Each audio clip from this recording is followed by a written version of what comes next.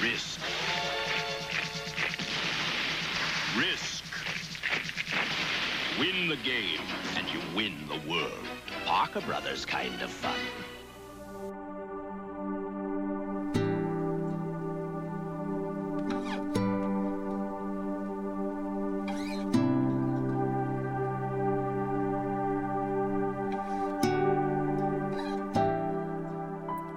How risky is it, really?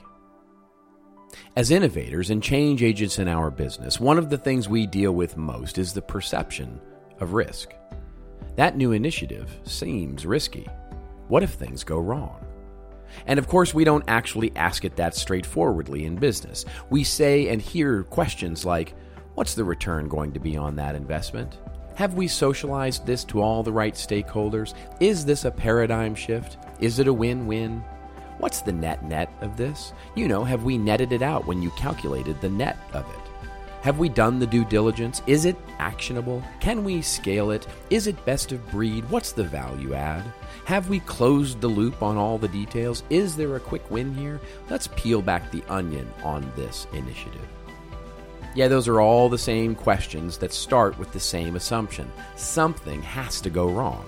So, let's get it all out there so that we can determine the risk. But see, us humans, we are horrible at assessing risk. We don't actually assess risk based on the facts. We personally assess risk based on what we feel about the facts. The funny thing about risk is that we immediately associate the word with the negative connotation, pain, loss, or failure. How come you never hear anybody say, the risk is we're going to win that game today? I'm taking a risk today to win the lottery. And weirdly enough, we actually should look at winning the lottery as a risk. 70% of lottery winners actually go broke. That's the fact. But it's not how we feel about the fact of winning the lottery. The gap and the things that affect it are what psychologists call risk perception factors. And one of the biggest isn't actually the outcome of the risk, it's the perceived potential of pain and suffering within the outcome. It determines much of how we feel about risk. Even at the smallest layers, we can see this. If you're deathly afraid of voicing your ideas at a meeting of executives, but have no problem throwing it anonymously into an idea box, that's a gap. The facts are this idea might have an equal amount of weight in both venues, but the fear of rejection and the pain and suffering of embarrassment in real time, what if it's not a good idea? Well, it outweighs your desire to even get credit for it if it was. The risk is just too high. This happens with our content and marketing as well. We've made the calculus that doing hundreds of campaigns or posting lots of blog posts is less risky than putting all our efforts into one campaign or one post. Our fear outweighs the facts. And this is the key. When you're reassessing or assessing the risk, one of the best things to do is list out all those facts that you're using to assess it. And ask yourself, ask your team, what are we really afraid of? Chances are that risk monster, it's not really as scary as your fears have you believe. As the wonderful quote from Seneca said, it's not because things are difficult that we dare not venture. It's because we dare not venture that they're difficult. So at the risk of going too long, well, that's the theme of our show today. Risk. What are we really afraid of? And now I'm afraid it's time for me to end this intro and get to our little show. You ready to take a chance on these two knuckleheads? Well, then let's roll.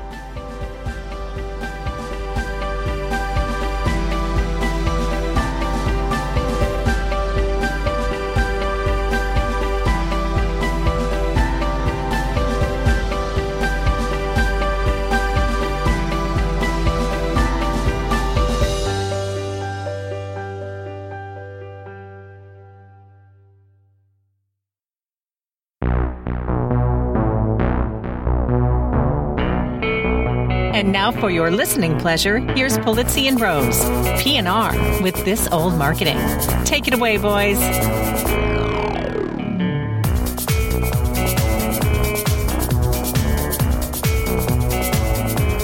Well, hello, content marketers. This is Robert Rose, and welcome to episode number 201 of PNR's This Old Marketing, recorded Monday, September 18th, 2017. And with me, as always, is my co-host, my colleague, my friend, and the safest bet in content marketing, Mr. Joe Polizzi. How are you, my friend? You know what was not a safe bet over the weekend? The Cowboys or the Browns? The Cowboys or the Browns. Yeah. Which combined could have been the worst two games in the entire league on Sunday. It was pretty bad. Although the Packers and the Falcons really trounced the Packers last night too. So, it was an equal time butt whipping. Well, that's all well and good, but when you lose track of how many turnovers there are in the game, there's a problem with my. When your Cleveland running Browns. back has negative yards, there's a problem. That's all negative good. yards. That's all good. But and I know we don't have not everyone's a sports fan, know. particularly Cleveland sports fan, but we did have the all-time record for most wins in a row. The Cleveland Indians, 22. It's amazing. The It's most amazing. wins in a row without a tie in the middle. Got to make that disclaimer. So they did that, and it was the whole city's just waiting for the playoffs here. So we'll hopefully this year. The Cubs had theirs. Maybe now we can break the 70-year drought and actually There make it something is. happen. I think so. Boy, the Indians. I mean, I just hope that they haven't peaked too soon, right? Because it's amazing what they're doing right now. It's unbelievable. The pitching is unbelievable. Just such great pitching. There is no peaking too soon. Yeah. It will happen.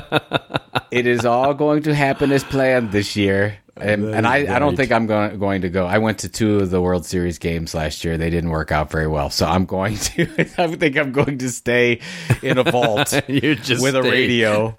curled up under a blanket with a radio not- next to you. You're saying, "Don't wake up from this dream." Well, the last time that the Cleveland won a championship, I was on an airplane, the Cavs. I was on an airplane to London with the family. So maybe it's all about you being out of the country. Maybe I need to be above the United States or something, or outside away, of the United outside of the States, United States to make it happen. But anyway, Yeah. so we'll see how that goes. But you had a good weekend. Everything's I did. well, Other than the obvious, yes, I had a wonderful weekend. I am finally decompressing from content marketing world and feeling like I'm getting a little bit caught up. And just really so much to do and so much greatness and wonderfulness came out of it. So, but I feel like I'm getting caught up.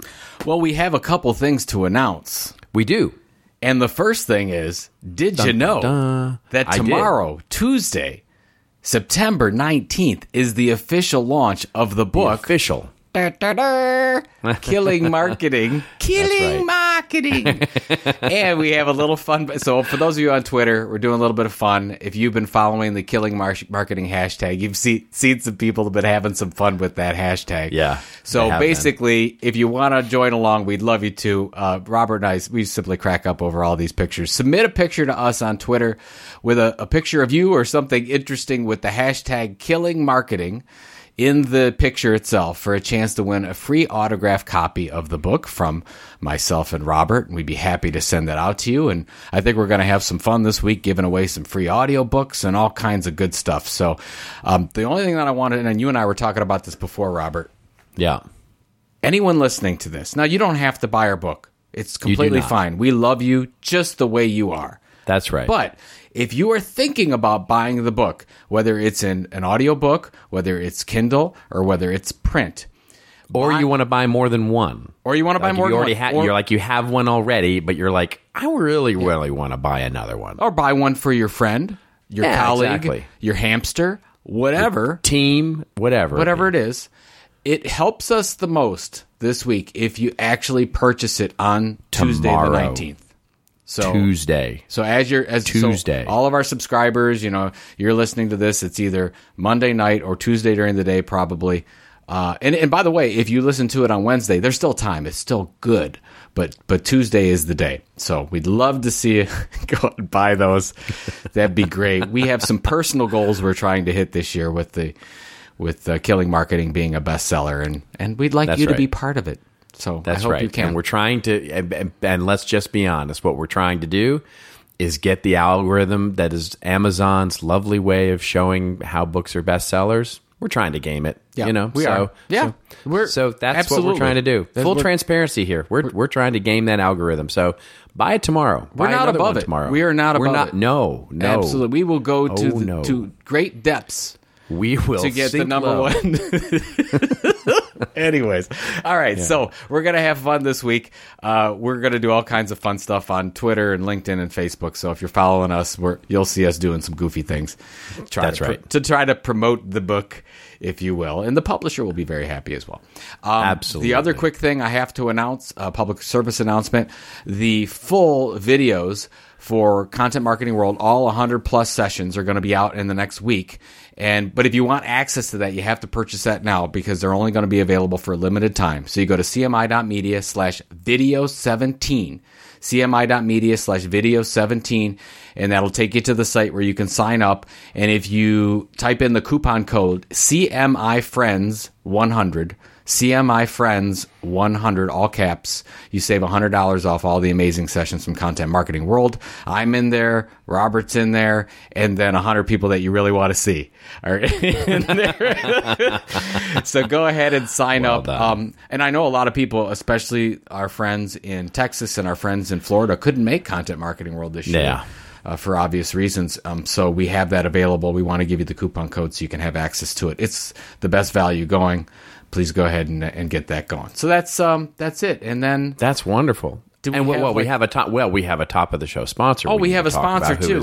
Our continuing wonderful. It never ends. Damn Love sponsor. It. That Absolutely. Damn sponsor. So special thanks to our friends at Wyden.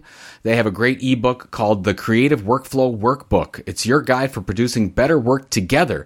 And they found good at that. Exactly. They found that creative content production at most organizations falls within 5 core steps: strategic planning, tactical planning, creation, deployment, and assessment.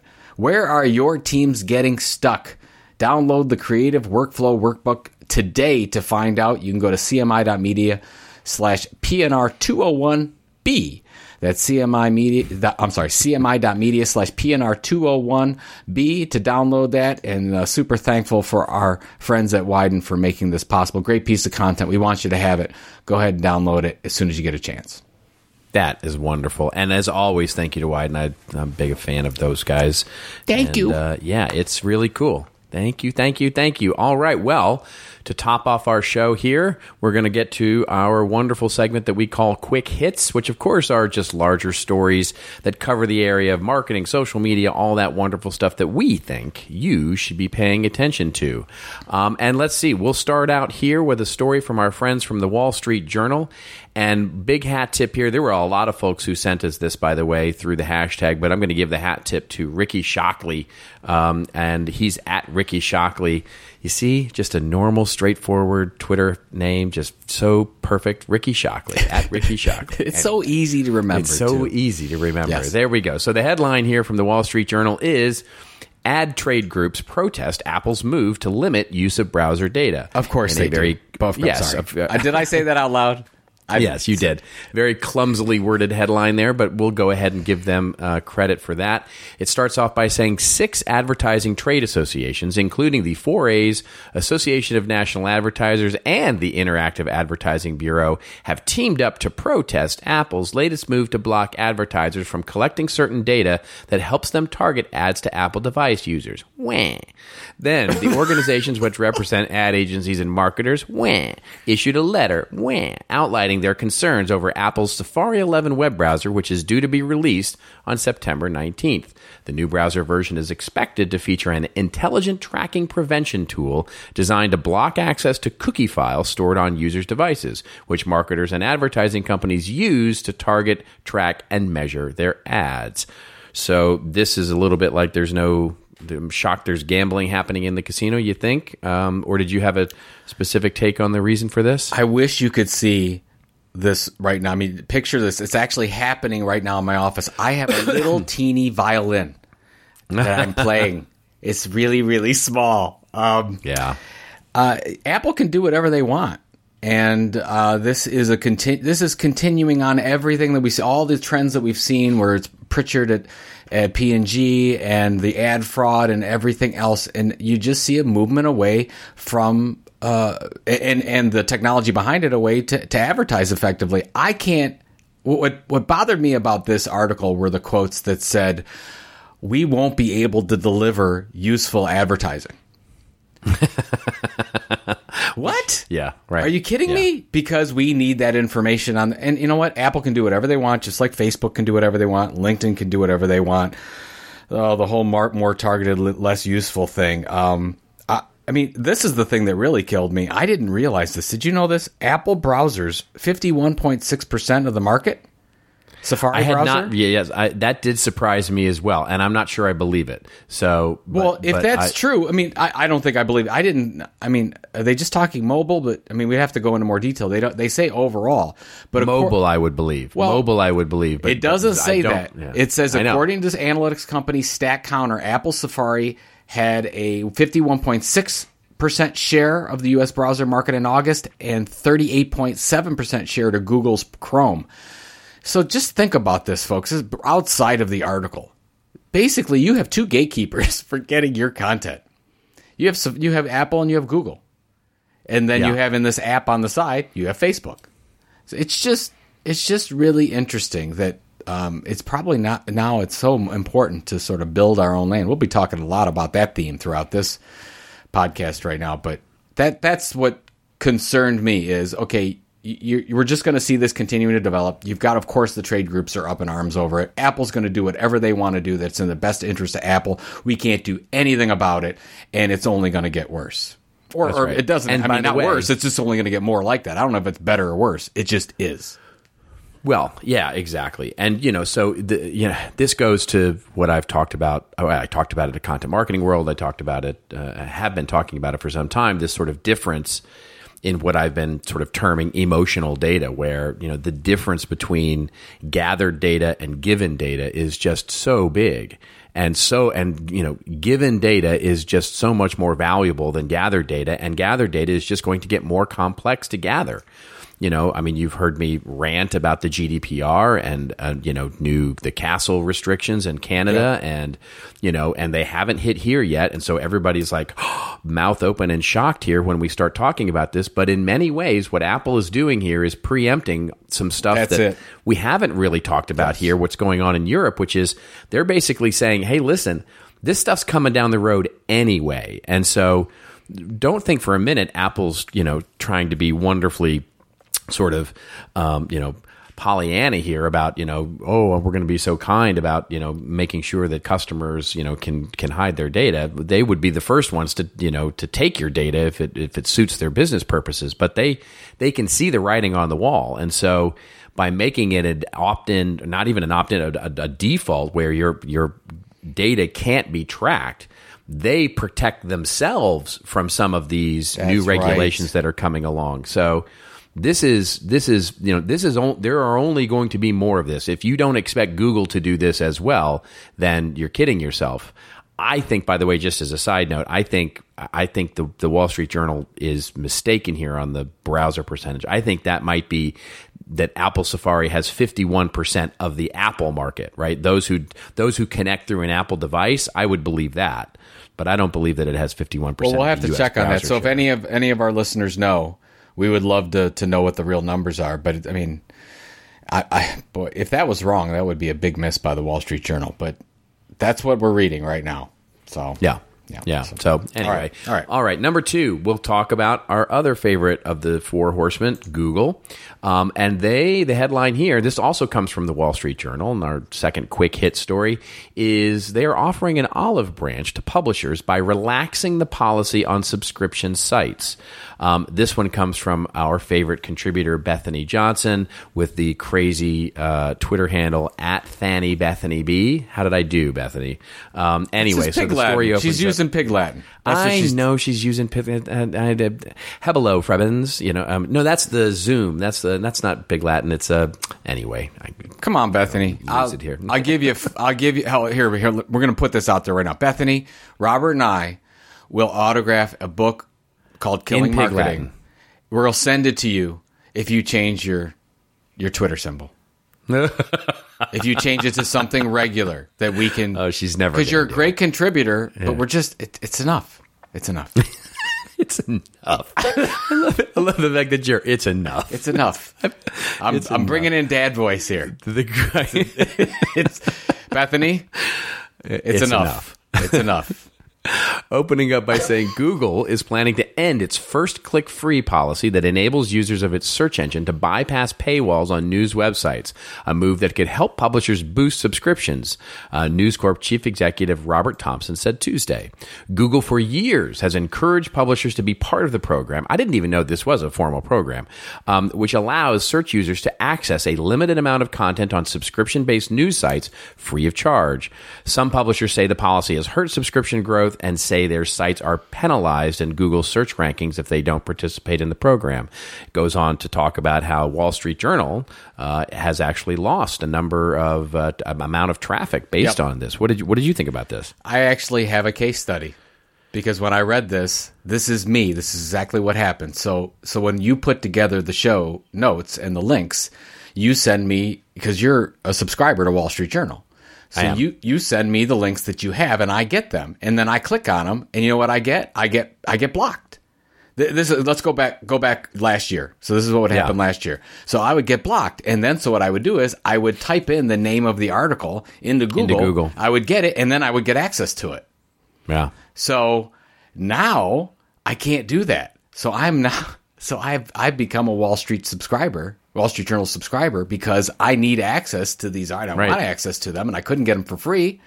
So it's just interesting. Now, in this article, Google's making this move now across the board, it seems, to do this. There's a couple implications. First of all, Wall Street Journal says, as you said, their search traffic fell 38%. Let's see, total fell 38%, and from Google News fell 89% last month. Amazing. Because of this. Now, here's the thing that you have to think about, not just media companies, but content marketers out there. Losing traffic is not a bad thing, necessarily. I mean, if you're going to lose subscribers and you're losing, different forms of revenue, whatever, I don't think this in particular has hurt Wall Street Journal, just because I had to actually sign up and subscribe. So they're losing me. They're not getting my search traffic anymore because I'm going directly to the Wall Street Journal because I'm a member now. Right. So you just have to kind of look at overall traffic and trends and whatnot. But the thing that I thought just overall is that this could open again, and we've seen it happen with the New York Times and their subscription rates going up, that you can monetize content directly if people like Google aren't going to give it away for free. So there could be an opportunity there for a regaining or rejuvenation of that portion of the business model. So. Yeah. Well, I think that's exactly right. I think, because look, if what you care about is subscriptions, you don't care about traffic, you care about conversions, right? And so you're the perfect patient zero for them, right? Which is, I want the content and I'm willing, I want it bad enough that I'm willing to pay for it to get it. Yeah. And so it's really just figuring out what the right price point is. It still strikes me as odd that many of these publications haven't offered up an alternative version that is monetized in different ways. We talked about this, 50 shows ago, where we talked about the opportunity is to look at that traffic and say, hey, listen, this is, and so instead of denying you, actually redirecting you to a sponsored version of the content, which is, either a shorter version that is sponsored by a person, sort of very, or filled with native content, right? So taking that, doing a semantic analysis on it, and then basically saying, hey, listen, if you want the real article, it's here, but here's another article that matches what you're looking for, and we're throwing that up for you. Or just like what ESPN Insider does, where you just had premium content. It's just...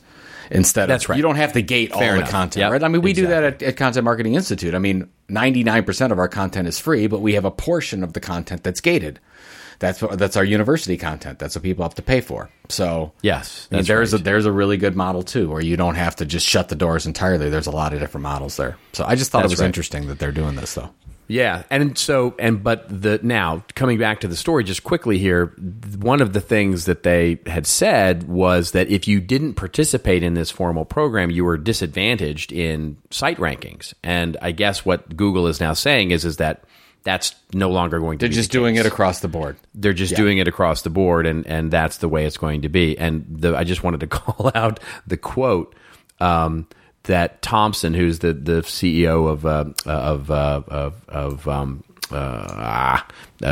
the Wall Street Journal and others, the parent company, had said, the quote was, "At one stage I called Google the tapeworm of the intestines of the internet," which I thought was just a really interesting and fun quote. And then he says, "But actually things have changed." It's like, they've been partnering. Yeah. So we've removed the tapeworm from the intestines now of the internet. Two tapeworms. No, I'm just exactly. kidding. Yeah. All right. Our final quick hit story here comes to us. And thank you all who sent over this, by the way. So hat tip to all of you, because we've got this story maybe, 20 or 30 times in the hashtag and email. This comes courtesy of the New York Times.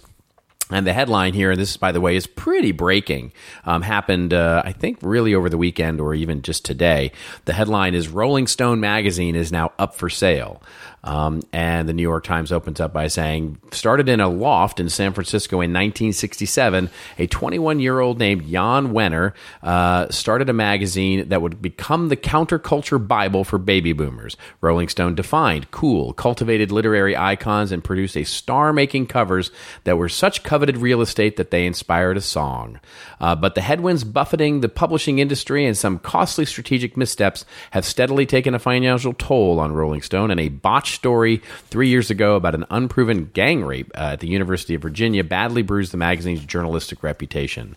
So, after a half-century reign that propelled him into the realm of the rock stars and celebrities who grace his covers, Mr. Wenner is putting his company's controlling stake in Rolling Stone up for sale, relinquishing his hold on a publication he has led since its founding. What do you think? Who's going to buy the Rolling Stone?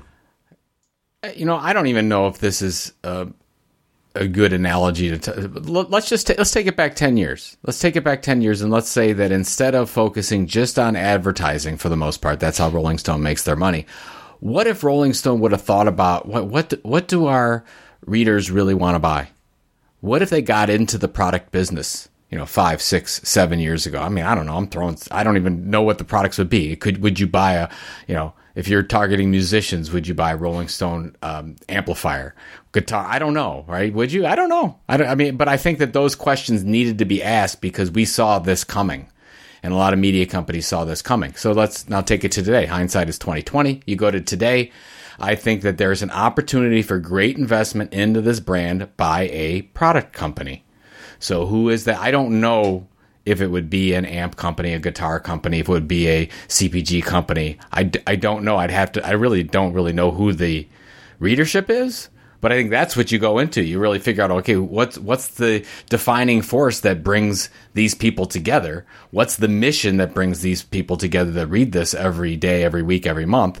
And then figure out, okay, how can we monetize to them? Because you can't advertise your way out of this. This story does not have a happy ending, in my opinion, if you sell it to another media company.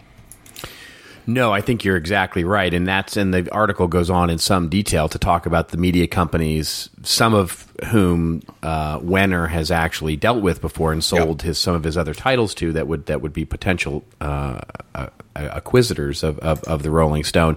And by the way, it also talks about a story that we covered on this show about a year ago, I think. It was during the summer, I remember, where they sold 49% of Rolling Stone to a Singapore-based software company. And they touch on this in this article. And we thought that was a really innovative move by the Singapore software company that actually bought 49% of the Rolling Stone as a content play. Yes. And so it'll be interesting to see if the Singapore company steps up and buys the other 51%, or whether it, and they actually mentioned in the article that that's going to be a problem, because really any company that buys it is going to want the whole thing. They don't want to go into partnership with a Singapore-based, software company. Well, the numbers the numbers are interesting. So they purchased 49% for $40 million, is what the article says. That's right. So I'm under the assumption, because of the headwinds that the advertising industry is facing right now, and Rolling Stone specifically, 51% probably would be less than that. Significantly less than that. Maybe 20, 25 million or something for the rest of the business. That's right. And call it a day. Yeah. And you get one of the most iconic brands in publishing, in media, right? And what you do, it amazes me what, could be done with that brand from a media perspective. I mean, much less from a product perspective, but from a media perspective. I mean, why didn't they get into films? And why didn't they get into television? And why didn't they get into, comics and music. I mean, why didn't they start issuing? There's just so much here. Events. Exactly. Just think about that. I mean, the rock festivals that are going on that every other company out there has started and owned. Well, why couldn't that have been Rolling Stone? The Rolling Stone Rock and Roll Festival. I mean, how cool would that be, right? Exactly. So there you have it. So any music brands out there, any product music brands out there, if you're interested in acquiring the Rolling Stone, it is got a big for sale sign in the garage. So go get them. All right. Why don't you and I scrape some together? Let's make this. Let's make this bad boy happen. You've got a little more scraping than I have. Yeah, but you're the rock and roll guy. I mean, you're all. I mean, I know you talk the Hollywood game. I'll but come your work roots for are in you. rock and roll. You go scrape up enough to buy Rolling Stone, and I'll come work for you. I'll be your little man floating around covering Rolling Stone. How about that? Okay. Well, we'll have to re-record Bohemian Rhapsody just there it is for that. For you. Yeah, exactly. All right. So we're going to cover a couple of stories here on our deep coverage, which is talking more specifically about content marketing and the practice within that. And interesting one to open up here. From our friends at MediaPost.com. The headline here is WPP, the very large behemoth advertising company, invests in podcaster Gimlet Media. Dun, dun, dun. Something we've been predicting would happen for some time. Big hat tip here to Mark Beppel. I'm going to guess Yeah, that's right. That's correct. Is that right? Yes. All right.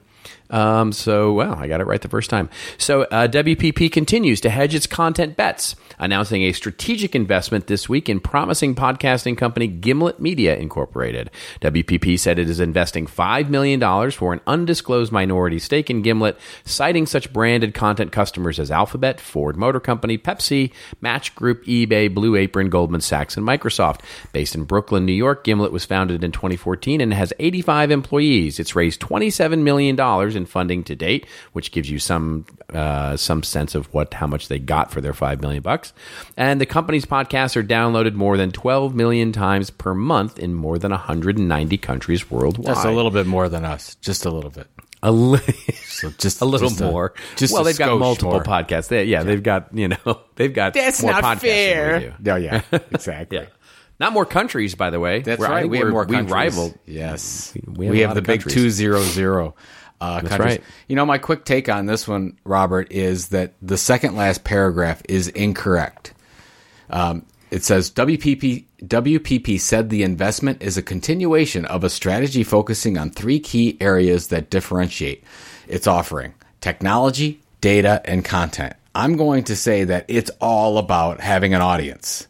And that's why this was done, because there are a lot of companies out there that can create, whether it's native advertising content, original podcasts, that do a great job creating podcast content that's done really, really well. But there's very few companies that have been able to do that and attract an audience. That's why Gimlet raised $27 million, and that's why WPP is investing in it, because as you and I have talked about, that's what so many agencies are missing. They're missing that component of, where's the audience that we can deliver this message to? And they just invested in a company that can do that. I think you're half right. Oh, good. What am I half wrong on? I think WPP did this quite simply as basically to say to its clients, look, we're hip too.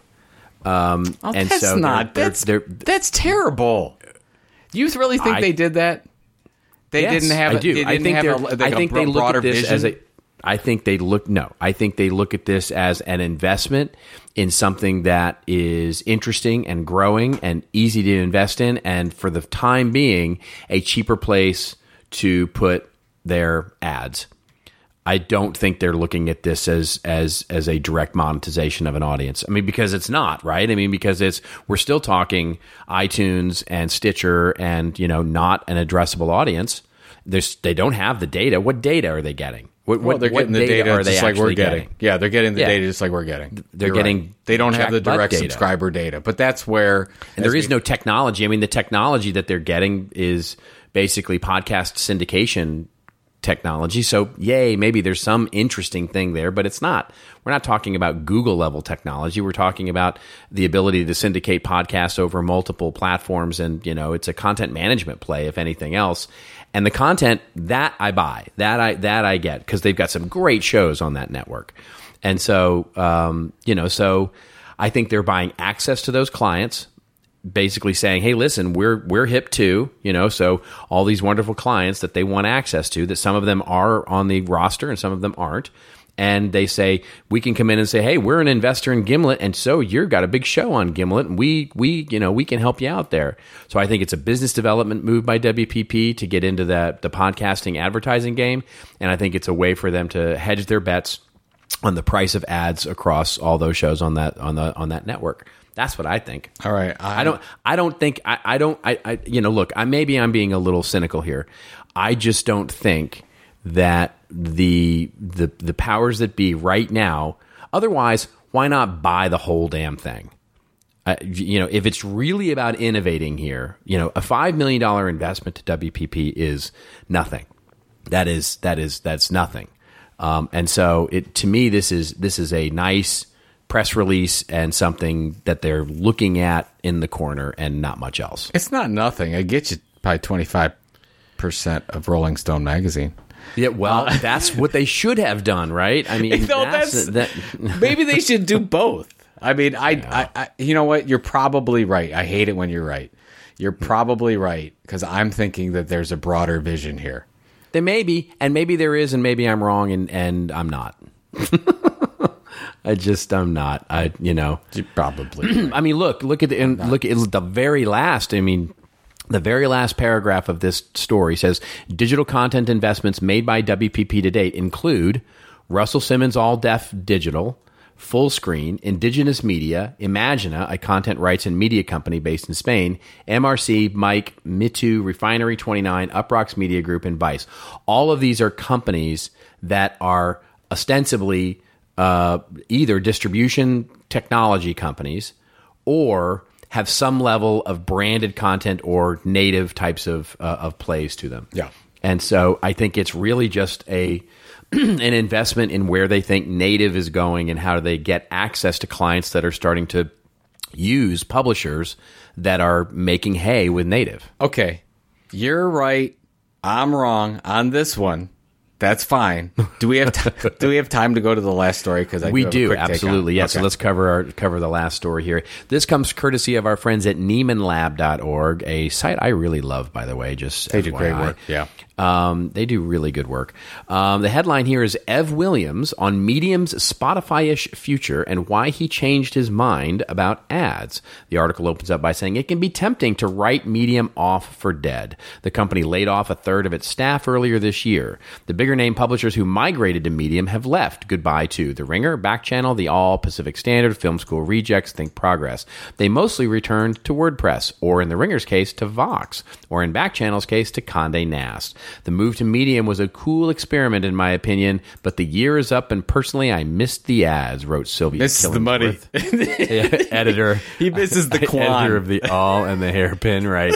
All of these publishers left largely because they still like ads, at least some ads, and the future that Medium founder and CEO Ev Williams sees for the company and dreams for with media in general doesn't include advertising, not even the native advertising that was a key piece of Medium's plan when it rolled out its publisher program back in 2016. The article goes on to, I think, be a very frank and open discussion with Ev Williams about what's going on. What did you think? We talked about this when we were first talking about Medium changing the model and welcoming publishers in, and that it's still rented land for however Medium wants to talk about becoming the next WordPress or whatever. We talked about this, and when publishers don't want to use somebody else's platform, they want their own audiences, regardless of the advertising. So almost all of those companies that you talked about, they moved back to WordPress. I just thought that was interesting. The one thing that by the way, it's a really interesting article. Everyone should go ahead and read it if you care about the future of content. It's really, really good. The problem that I have besides Ev Williams is fantastic. What a great entrepreneur. The challenge is I think his mission is too broad. His mission is just to have a place where people can engage and create and engage great content. That's right. too broad. That is not a mission. I think what needs to happen is, and by the way, you could see over the last many months, Ev keeps changing his mind. We're going to do this. No, we're going to change to this. We're going to change this model. He needs to pick a mission and one particular direction and just become great at it and be that for a while, because you're going to lose too many. Because right now, from what it looks like, it looks like this is a part-time content creator site, not professionals that can maybe get some money on the side. That I don't see it as anything more than that, unless there's some bigger mission, and that's what we don't know. You can't just go out and it's like saying we want to be the greatest technology blog on the planet. You can't do that. Nobody's doing that. Right. It's not. But you and I have been in companies that said that's what they want to do, and we're like, you know what? You got to bring it down just a notch. Like, what can you really be the best in the world at? So that's anyways. right. Yeah, no, I'm in firm agreement. I mean, we talked about on this show when they pivoted this way and started pulling in all these publishers. We talked about them. You know, we said, look, the business model here is pretty simple. It's to become the CMS of publishing, right? And we said, you know, the idea here is that they're going to sell this software that's going to enable these publishers to build their house on their platform, and then monetize it.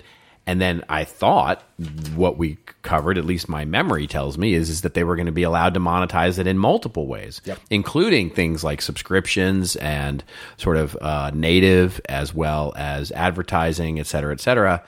And I think what you're seeing there, and the reason that the publishers left, was because, quite frankly, the tools didn't come fast enough, right? So they, you know, I'm guessing here, because I'm not one of the publishers that was part of this program, but I'm guessing, quite frankly, that the tools to be able to monetize content didn't come fast enough for some of these publishers, and they went, heck, we got to go make a living. Yeah. And so it's not that they really missed ads. I mean, that makes a great quote.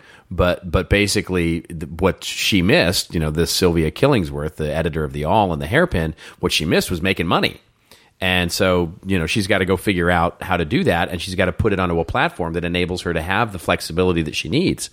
So that's the real challenge here is that, you know, you've got, just to your point, you know, a broad mission to say we're trying to, you know, provide a wonderful platform for the world, but we haven't figured out, quite frankly, how we're going to actually, what it is we're actually trying to deliver. You know, what our focus is. What is our focus and our purpose? And it's you and I have good for you and I have talked about this a lot. If the founder and the team, the CEO, whatever, if they don't have a strong purpose and they don't deliver that purpose onto the team, all kinds of problems are going to happen. So they just need to make sure that that's communicated. And I mean, right now we're just talking about what's been communicated to, you know, this article through this writer. We don't know what's communicated to the team, but it's got to be quite confusing because what are we? What are we trying to do? How are we going to change the world? And I love the idea. I mean, it's such a big idea. Oh, we want a place for inspiring and great and wonderful content to get out there. There's a lot of companies that do that. And a lot of them aren't in business anymore, by the way. If he could figure out a way to sort of combine the idea of medium plus I'm blanking on the name right now. What's the monetary service where you can sign up and people can pay you a monthly fee to? It's a startup company, and then you know it's sort of it's the. I don't know. I'll think of it here in a second. Okay. It's basically where you're paying an artist, a content creator, and then you sign them up for this. And I'm just blanking on the name. I'll think of it while we're doing our rants and raves here. But it's a combination of those two business models that I think would be really interesting. Well, speaking of really interesting business models, we should cover our wonderful, wonderful sponsor here to talk about. Yes, absolutely. Scheduling. Our friends at CoSchedule. This is an exclusive for listeners of the PNR podcast. You can try CoSchedule free for 21 days if you go to cmi.media/PNR201A. That's cmi.media/PNR201A. CoSchedule calls itself the #1 marketing calendar for everything you need organized. Get a bird's eye view of all your content and social promotion, organize your content, and build a consistent schedule so you can publish faster and more often. Workflow management, keep everyone on the same page with clear directives. Never wonder who's doing what or where you are in a project. And then social promotion, create all your social in one place. Focus your efforts on quality messaging and stop spending your valuable time jumping from one tool to the next. Try CoSchedule free for 21 days. Go to cmi.media/PNR201A to get that great deal. And thanks to our friends at CoSchedule for making this happen. Absolutely. Thank you so much for that. That is just so awesome. Collaboration, agile, making sure all that stuff's working together. It's the new thing. It's really, it was a huge topic in content marketing world for absolute sure. Oh, I mean, absolutely. I had so many people coming up to me, talking to me about collaboration, workflow, all that stuff, and it's definitely no surprise. It's a thing. Yeah, It's a thing. It's a thing. It's definitely a thing. Patreon, by the way, is what I was trying to think yes. of. Yeah. That's really starting to take off, by the way. I know. So some combination of Medium plus Patreon would be the really interesting play. I think. That is so. Yeah, I agree with that. You should make that happen. Yeah, you should make that happen. There's 2 startup ideas for you this show. Anyway, moving on to your favorite part of the show, ladies and gentlemen. It is our rants and rave section, where we go off on a little bit of a rant or a little bit of a rave, something that makes us feel like we are all safe and no risk at all, or something that makes us feel like we're taking the biggest risk of our lives here. And I'm going first because I know it's a huge shock. I have This Old Marketing this week. And so I have 2 very quick pieces of commentary here. The first one is really, I guess it's a rave, although, it's not really something I'm, raving about necessarily, but I think it's required reading. I think it's just fascinating. This comes to us courtesy of marketingcharts.com. The headline says, exclusive, broadband market surpasses pay TV market in size. There's not very many people talking about this, but this is a big deal, folks. The headline, as the story opens, it says the broadband market has just topped the pay TV market in subscriber numbers among the largest providers, according to their analysis of the latest quarterly figures from Leichtman Research Group, LRG. Top pay TV providers in the U.S. together represent about 95% of the pay TV market, shed about 655,000 subscribers during the second quarter of the year. And that basically that's a narrower loss overall. In other words, people who are cutting the cord with pay TV providers, basically it was a net gain in subscribers to internet delivered services like Sling TV, and over-the-top services like DirecTV Now, and those kinds of things. Is Netflix included in that? Yeah, yes. Absolutely. Okay, that's what I Netflix thought. would be included in some of that. So basically, you're starting to see the trends sort of converge and diverge, as it were, as you start to see broadband subscriptions going up. So things like Netflix, you start seeing things like over-the-top services like HBO to go, all those kinds of things. And you start seeing the pay TV, the Comcasts and the Verizons and the DirecTV. And this is basically, they say that satellite has lost the largest share here. So it's a really interesting time, and it sort of feeds into this, thing I've been on a soapbox of late, which is addressable audiences. And that's the whole point here is that, from the consumer side, this is the way I get what I want. This is the way I only want what I want. I don't have to buy a bundle anymore. And the great unbundling, as it were, of cable and the way that over the top is happening. And this is a real trend, and this is, I think, it marks an important milestone, and just it's an interesting numbers, and if you're looking for some numbers to support yourself in a PowerPoint or a business case, it's a great article. Wasn't that? Do you ever watch the movie Dark Crystal? Wasn't the great unbundling? Wasn't that from the Dark Crystal? Okay, I'm sorry. I don't know. All right. It's a Jim Henson movie. Please though, right? continue. Great Jim movie, Henson by the way. right? Great. I'm Dark sorry. Crystal, yeah. Jim Henson with the Muppets, right? Yes, Yeah, exactly. But I digress. Go on, please. All right. So second quick rant, I guess it is here, or rave, depending on your point of view, I suppose. I have gone on ad nauseum about the idea of digital ads and Mark Pritchard's sort of call to action. And interestingly, just this week, another article, this one in marketingweek.com, basically said that this week, as he at DeMexico, which is the big German marketing event that happened this week, Procter & Gamble's chief, the Mark Pritchard, again gave up and gave a speech, but this time, interestingly, he said something different. He said, the reality is that in 2017, the bloom came off the rose for digital media. We had substantial waste in fraudulent media supply chain. As little as 25% of the money spent in digital media actually made it to consumers, but digital is now a $200 billion industry. We have to stop giving digital media a pass and insist it grew up. And basically, he said, the fog has cleared. Basically, he says the fog has begun to clear, and what we're finding is illuminating. And basically, it's going in the right direction, he said. But that's not really what he said. So I want to be really clear, because if you read the article, the article gives you sort of the sense that basically it's all this work we've been doing to get the fraud and the bots out of the advertising is all going this wonderful, wonderful way. It's not. As we've covered on this show a million times, Google is now giving money back. Facebook is coming under yet again renewed scrutiny for their measurement tactics. Frauds and bots are now on the buy side and the sell side. And so, yes, we're uncovering more of it, but guess what? That's a losing battle, because the technology battle there will always be a losing one. But if you listen to what Pritchard has said, what they're doing is actually very interesting. So you take some sort of parsing through the words of all of the things that he talks about in the article, but basically he says, one, we have basically cut all of the places we were placing ads except for the 200 most trusted of our publisher partners. So in other words, they're really kind of stopping programmatic altogether, and they're really only going to focus on 200 of the most trusted publishers here.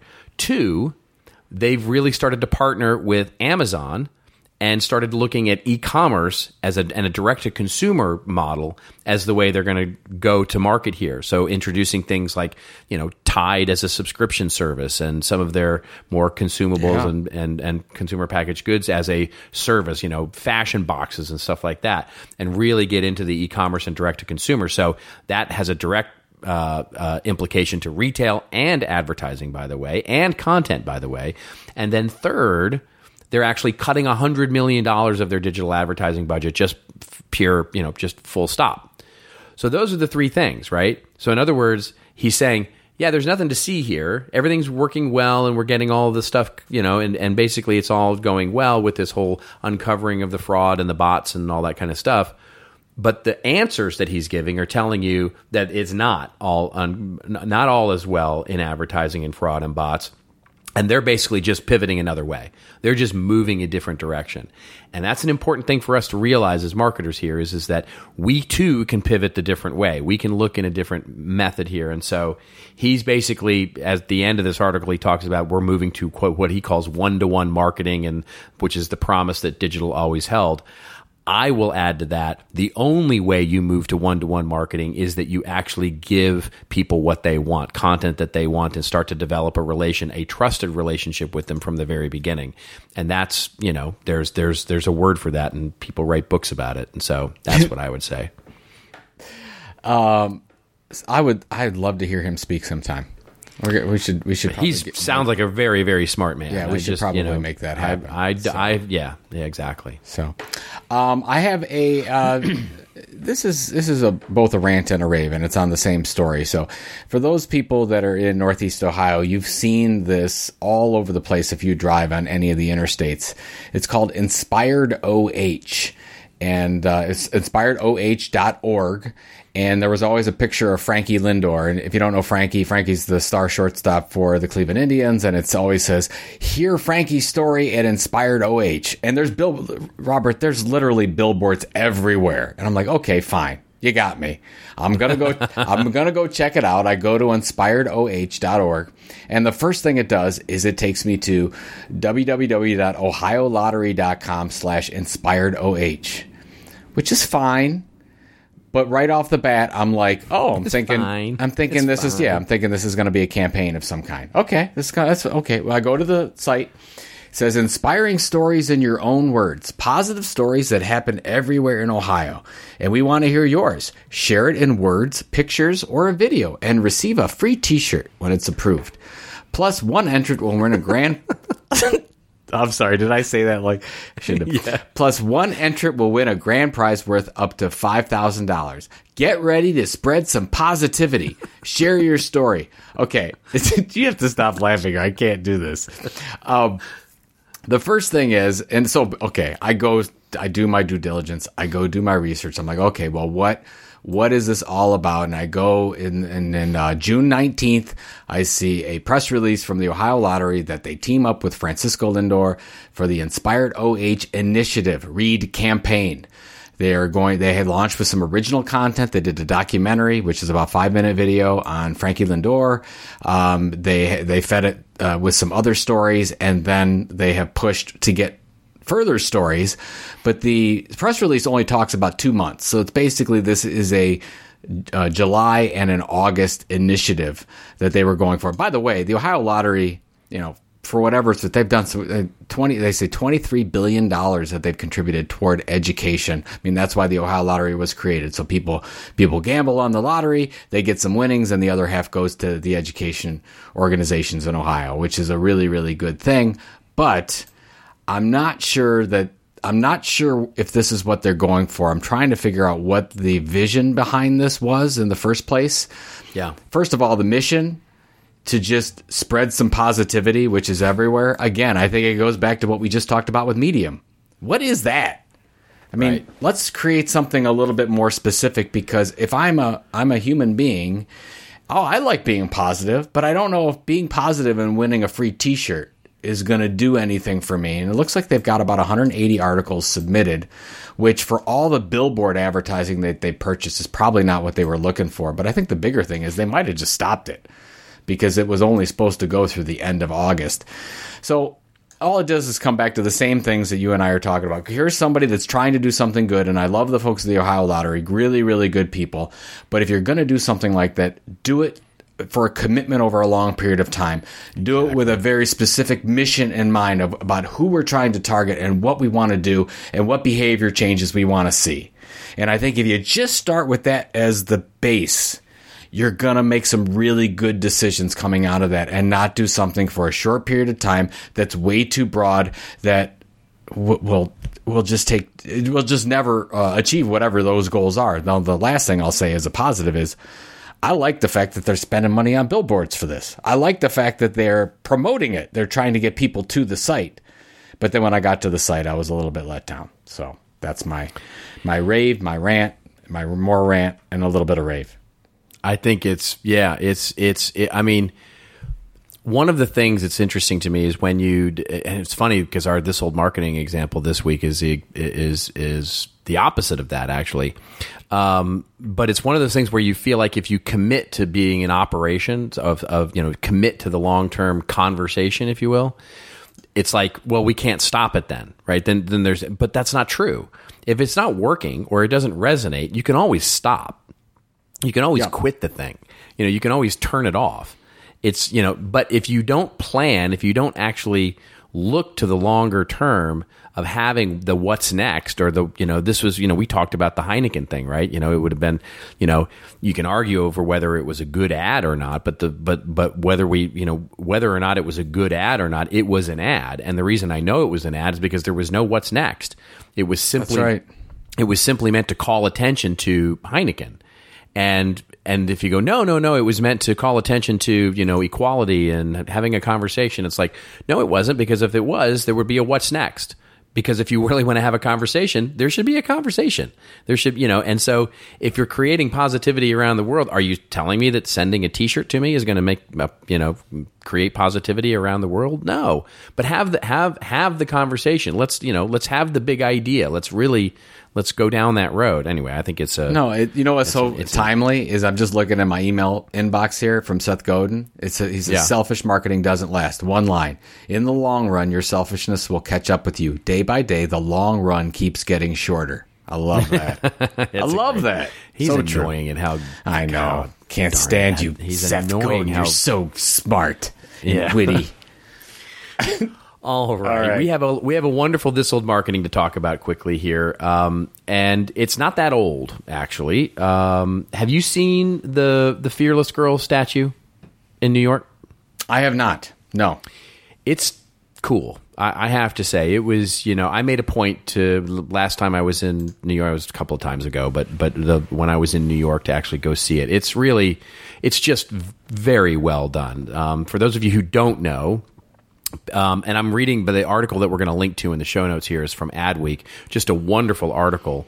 And it goes through basically the business benefits of the Fearless Girl. And the Fearless Girl was something that arrived in the middle of the night, sort of a, just seemingly organically grown piece of artwork and it's this wonderful, fearless young girl standing defiantly in front of the giant bull that sort of marks the entrance to Wall Street and the Wall Street district.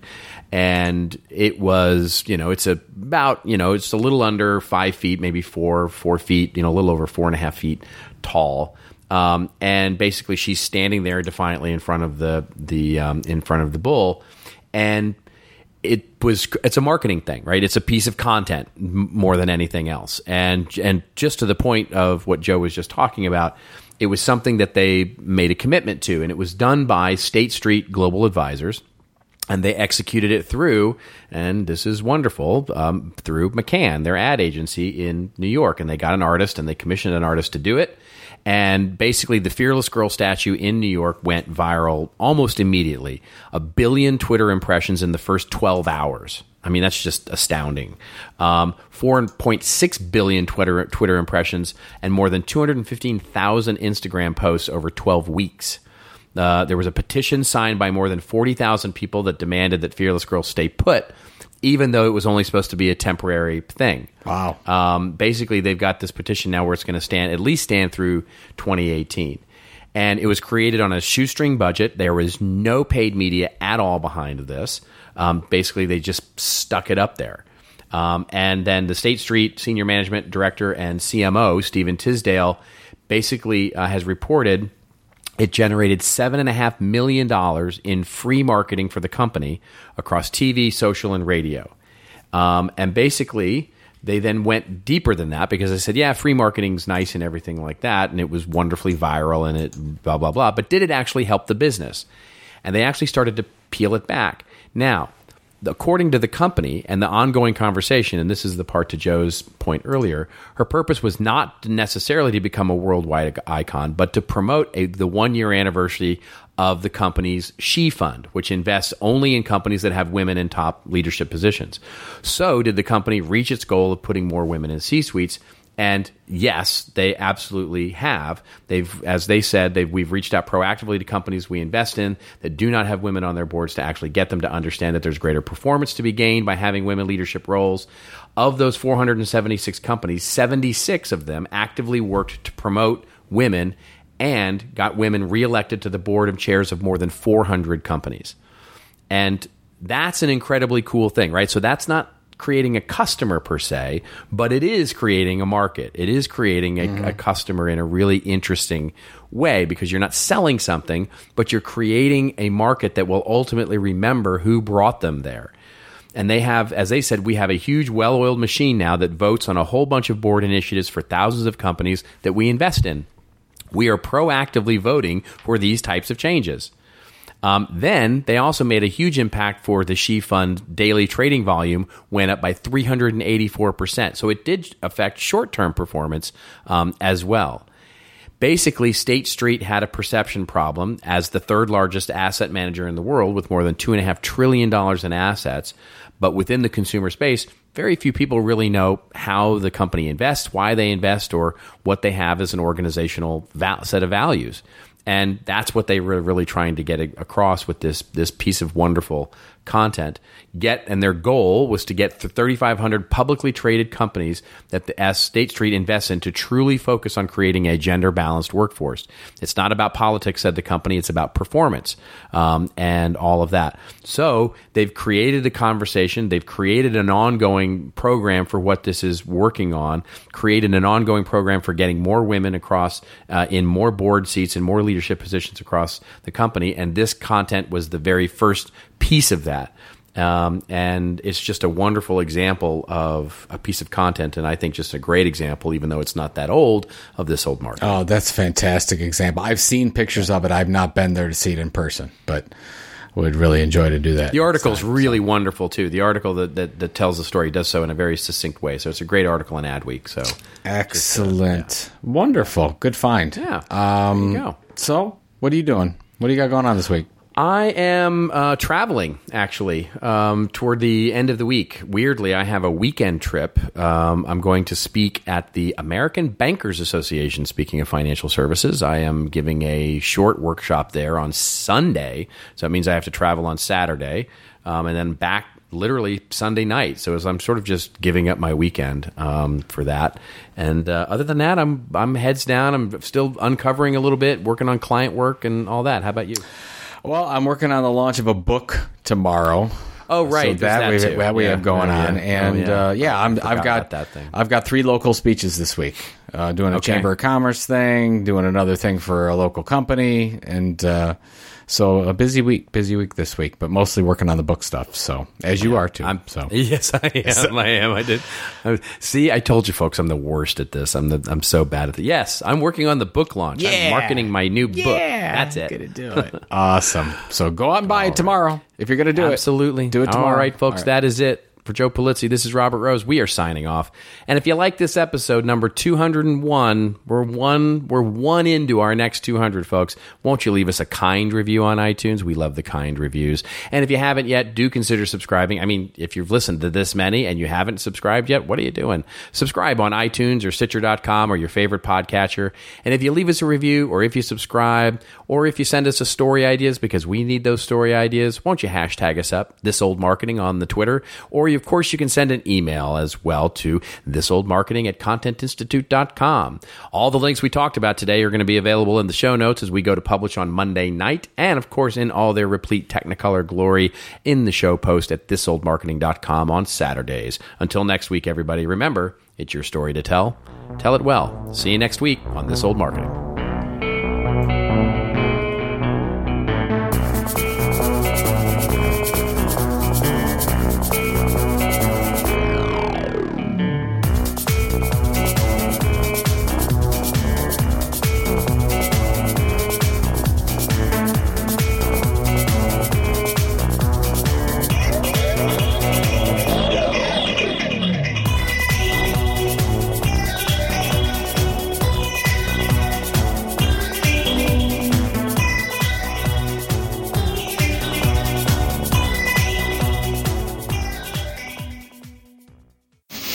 This show is part of the CMI Podcast Network. Check out all of our shows at ContentMarketingInstitute.com.